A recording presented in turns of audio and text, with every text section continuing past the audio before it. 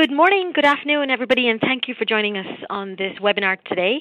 My name is Divya Inna. I am Client Relations Manager at BlueTech. Online with me today is Karina Carpentier. Karina is a member of our Technology Assessment Group team and has over 20 years of experience in the water industry with a specialization in water quality monitoring, sensors, and analyzers. So before we begin the webinar, I'd like to cover some quick housekeeping items. Firstly, please note that as an attendee, you're part of a larger audience. However, due to privacy rights, we've chosen not to list the number of attendees to everyone on the call. Also, as a reminder, the call is being recorded and will be uploaded to our intelligence platform for reference again in the future. And finally, we will be holding a Q&A session at the very end. However, you may ask an online question throughout the presentation today by simply typing in your question into the Q&A panel on your screen. With that, we invite you to sit back, relax, and enjoy today's presentation. Now, everyone has different questions and different depths they need to explore. These are some of the people who use BlueTech Research to gather information. We work with CTOs and technology teams and support in competitive analysis work. We work with new business development leaders and R&D teams to assess the innovation landscape and identify new market areas for growth. And we work with strategic investors and M&A groups in identifying new investment opportunities. Our clients around the world have real-life questions, and we support our clients by delivering actionable intelligence. The webinar today is a summary of our independent research on the topic of online bacterial monitoring, and it's an update to a report we've previously completed about 2 years ago. So in 2 years, we're seeing positive growth in the market. Technologies have advanced, we're seeing changes in the regulatory landscape, and we're seeing commercial progress from key players. So there's lots to cover on the topic. So without further ado, we'd like to get started. Karina, over to you. Thank you, Divya. The number of measurement principles used for the detection of microorganisms online and on-site is growing rapidly, and the available methods are becoming increasingly sensitive and user-friendly. So today I would like to highlight some of our findings from this study, and with a specific focus on the main updates that we have included in the report. Interest in rapid microbial monitoring methods is increasing for various reasons. More and more countries are implementing legally binding regulations for a risk-based approach to drinking water production, such as the Water Safety Plan approach as advocated by WHO. This increases the need for more rapid methods to detect microorganisms, which can support a risk management strategy based on early warning signals. The formation of carcinogenic disinfection byproducts during chlorination or chloramination of drinking water is a growing concern, and regulatory measures are being taken to reduce disinfectant overdosing and thus lower the risk of byproducts such as trihalomethanes. This also increases the need for rapid bacterial monitoring methods in order to determine the minimum necessary disinfectant dose and minimize the risk of bacterial contaminations. The use of social media facilitates an increased attention to how businesses address environmental and social issues. A growing number of industrial water users, as well as municipal water utilities, are therefore moving from a license to operate strategy towards a license to grow strategy, which integrates environmental and social sustainability strategies into daily business operations. This includes protecting operational staff from microbial infections as a result of, for example, aerosol formation during water treatment or through heating, ventilation, and air conditioning units. Rapid microbial detection methods can play a significant role in this. And last but not least, stricter regulations regarding the construction of buildings in relation to the prevention of Legionella outbreaks increase the need of rapid test methods to confirm buildings are indeed Legionella-free. We'll come back to that later during the presentation. Technologies for online microbial monitoring can roughly be divided into two main groups. On the one hand, there's the biochemical methods, and on the other, the physicochemical techniques. Biochemical methods include detection principles based on the biochemistry of the microorganisms, such as enzymes, DNA, RNA, or ATP. Physicochemical techniques detect microorganisms on the basis of their physical characteristics, for example, light reflection or refraction properties, shape, or size. During the presentation, we will not go into detail for each of the detection techniques that we have explored. The table here shows some characteristics that we have investigated, and more details can be found in the report. But for now, let's take a closer look at the enzyme assays. Enzyme assays are well-established, standardized, and robust methods. The assay does not rely on bacterial growth, but purely on the bacteria metabolizing the substrate offered, and it does this significantly faster than conventional culturing methods.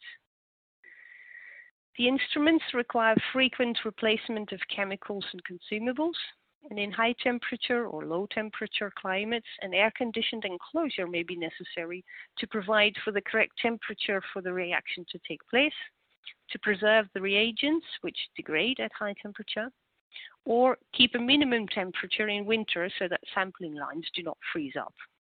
Although this may seem as a disadvantage if the instrument is to be used at a remote location, this may not be an issue at all if the instrument is installed in a place where staff is permanently or at least frequently present.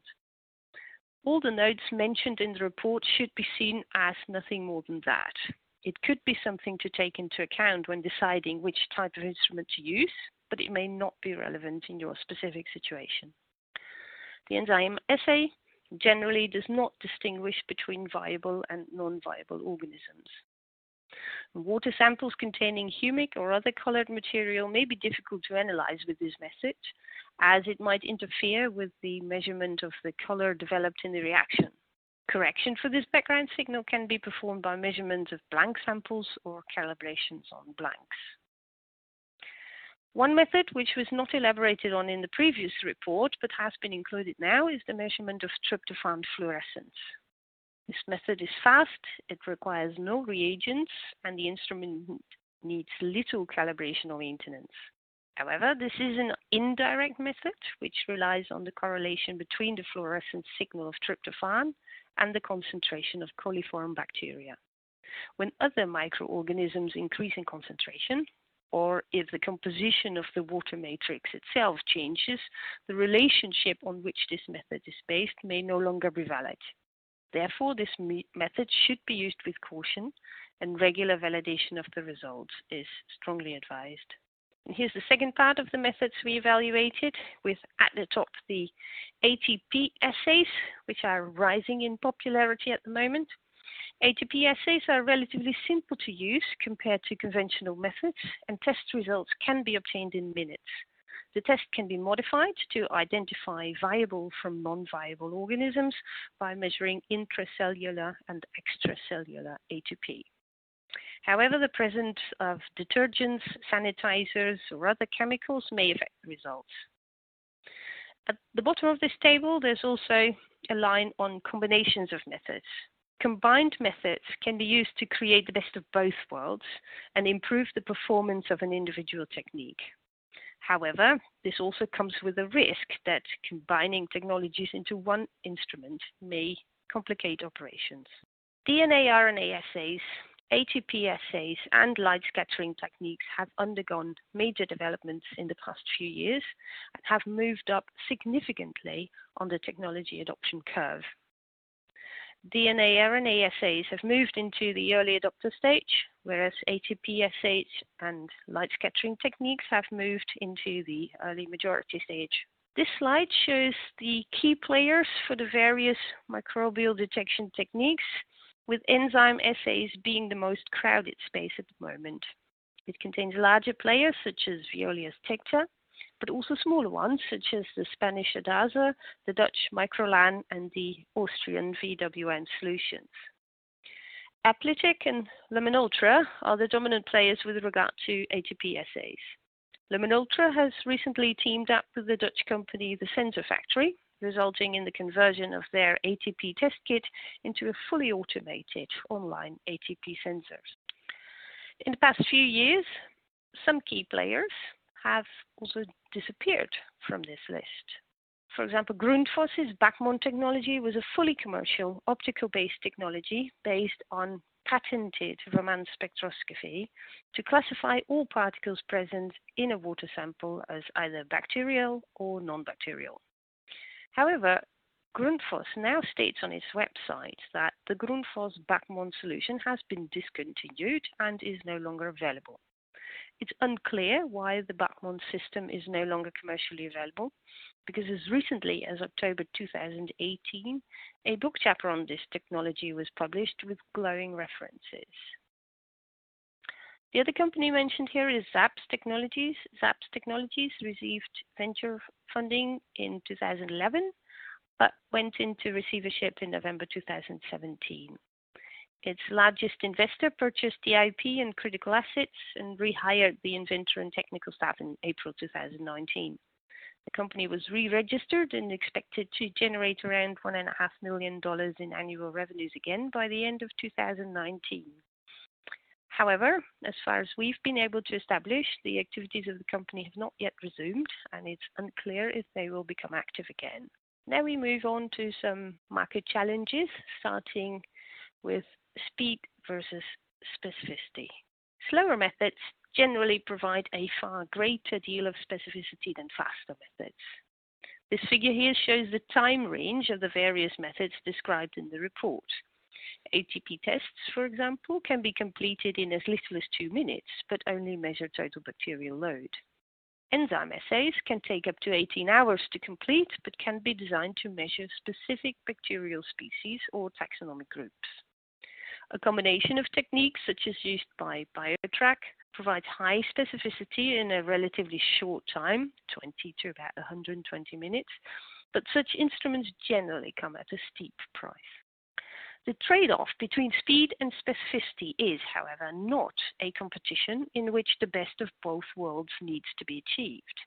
Each method has its own specific purpose and provides its own answer to a variety of water quality questions related to the presence of microorganisms.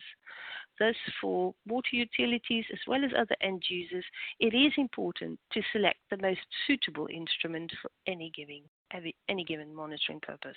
US and European drinking water regulations are very specific on what is required from bacterial monitoring processes, with tests, for example, specifically required to detect the amount of bacteria present within a 100 milliliter sample, or to express results in colony-forming units per 100 milliliters of water volume.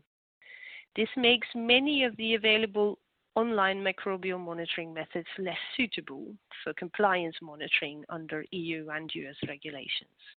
However, this does not affect the ability of these methods to support process control and optimization. As a result, online microbial methods are becoming more and more important in risk-based monitoring programs. Such an approach to drinking water moves the emphasis from compliance monitoring at the tap to process monitoring to assess and minimize potential risks in a timely fashion.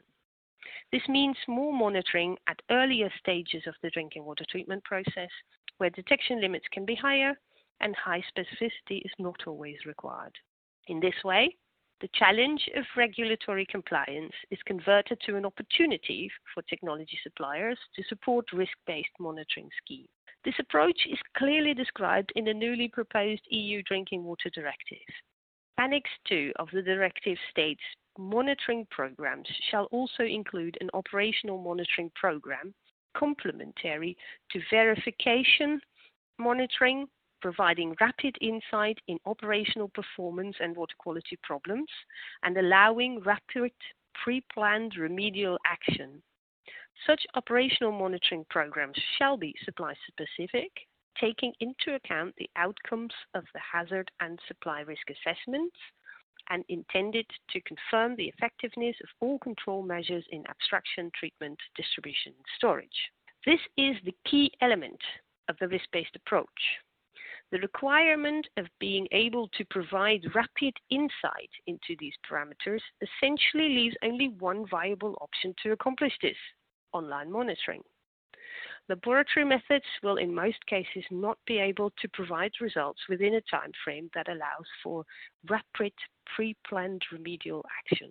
Public health issues with Legionella most often occur in cases where water is heated, such as in hot tubs, cooling towers, public showers, and humidifiers. Since the year 2000, The US has seen an 800% increase of Legionnaires' disease caused by Legionella, as indicated in this figure. A simple, rapid, and reliable measurement method for the detection of Legionella pneumophila is of high interest to a range of customers both inside and outside the water industry, such as hotel and campsite owners, hospitals, consulting engineers or plumbing companies that design and build in-house water systems, or suppliers of heating, ventilation, and air conditioning units. Both Europe and the US are implementing increasingly strict regulations with regard to this. At present, it can be noted that BioTrack and Invisible Sentinel are the only two companies focusing on the online detection of Legionella, which is surprising considering its pathogenic importance in water systems and its effect on various business sectors. In addition to these companies, there are a limited number of technology suppliers which produce test kits for the detection of Legionella, such as, for example, Spartan Bioscience. A measurement device which can distinguish between harmful and harmless Legionella species, as well as between viable and non-viable microorganisms, could have significant market potential, both in Europe and in North America. Chlorine-free drinking water. A survey performed by the Water Quality Association in 2015 showed that chlorine is perceived as an important contaminant in drinking water by 80% of US citizens over 18 years old. In the USA, chlorine is used as the main disinfection technique by around 69% of water treatment facilities. An important side effect of chlorination can be the formation of toxic disinfection byproducts, such as chloroform and other trihalomethanes. Europe, as a region, tends to use chlorine primarily for residual disinfection. Advanced oxidation methods, such as ozone, are used for primary disinfection purposes. France has banned chloramines from water entirely, and Germany, the Netherlands, and Austria do not even use chlorine for residual disinfection anymore either. Evidence from these countries shows that the addition of chlorine to distribution networks to prevent the proliferation of waterborne pathogens is unnecessary if other protective barriers are in place. These countries even show lower waterborne disease outbreaks than countries which add disinfectants to compensate for poorly maintained networks, insufficient water treatment, or contaminated water sources. Online microbial monitoring methods support such an approach by providing rapid information on the presence of microorganisms so that processes can be adjusted timely to minimize health risks whenever necessary.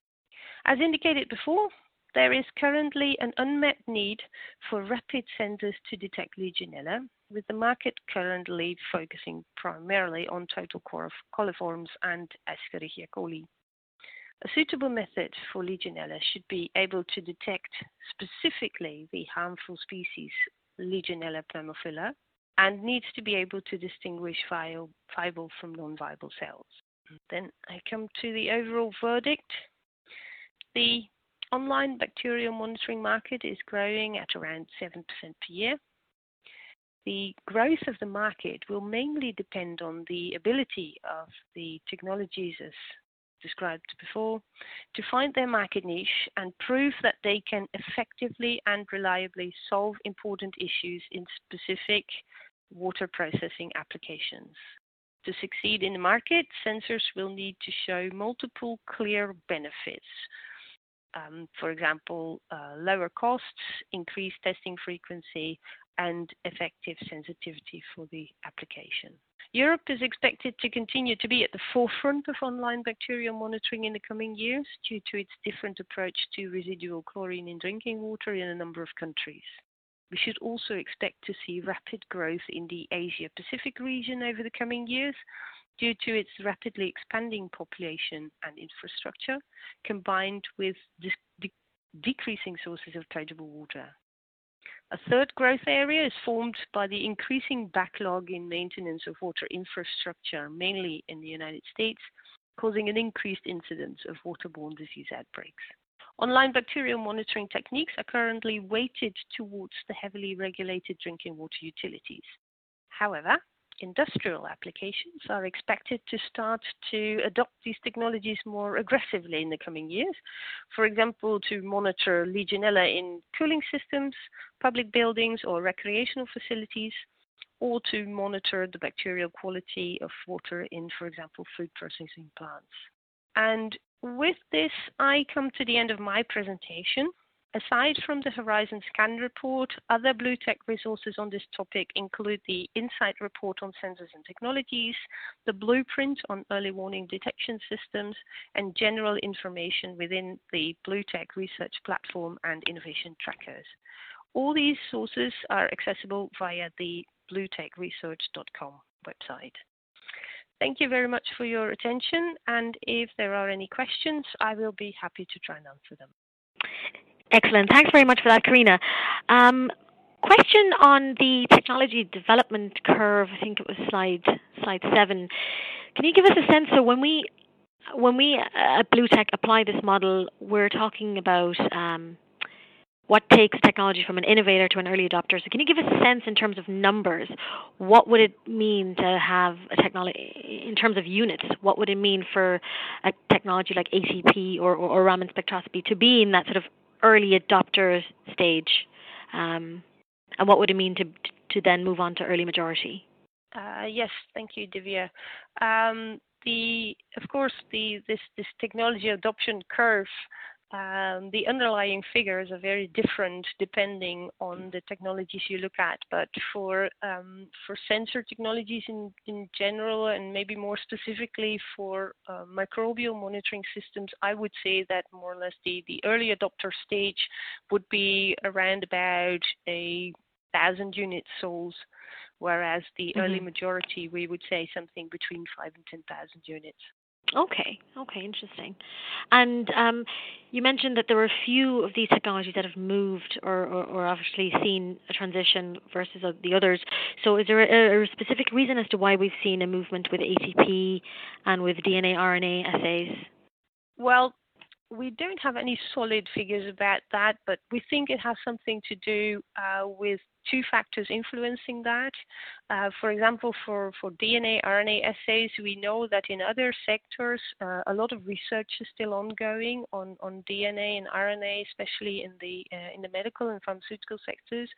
And this also helps the further development of such assays to become more sophisticated, better applicable, and more user-friendly. And that's why we probably see these assays move up.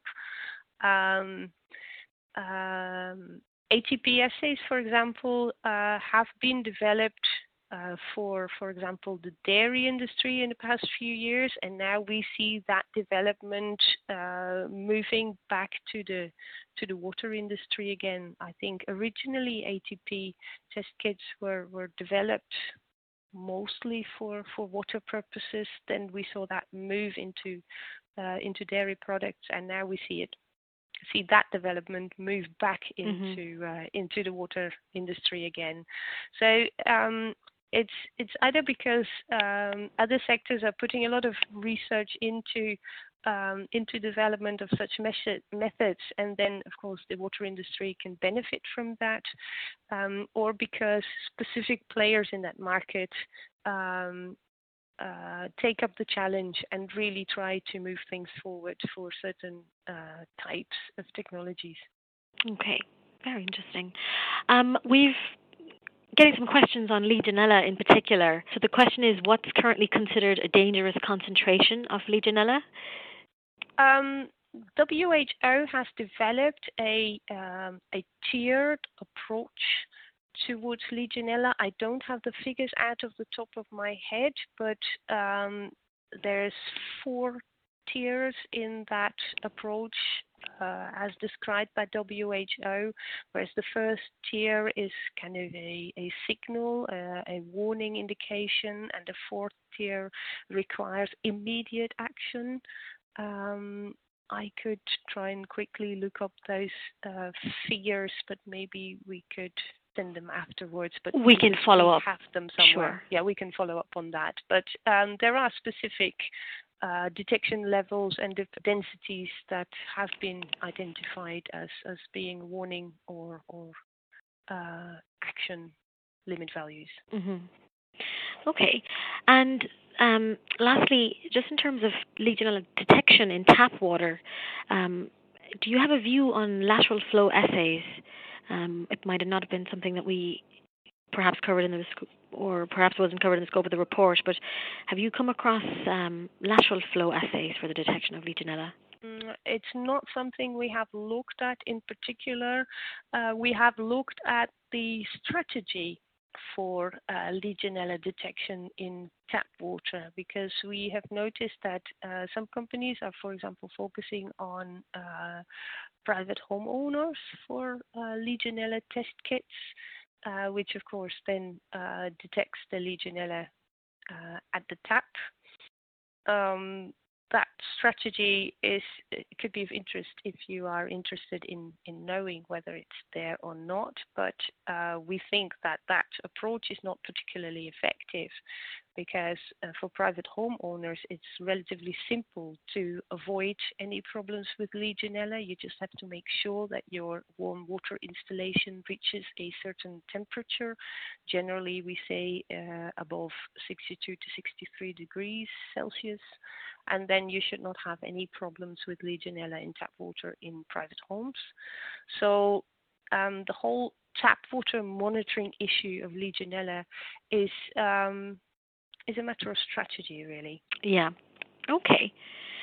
Okay, great. Well, thanks very much for your time, Karina. I know the report, just for all the BlueTech clients who have logged on, the report is designed to be generic because we're working with a different range of clients across different verticals. So there's always the opportunity to talk to us in more detail via email, and we can certainly schedule a more detailed call with Karina on the report also. So thanks everyone for joining, and Karina, especially thanks to you for your time.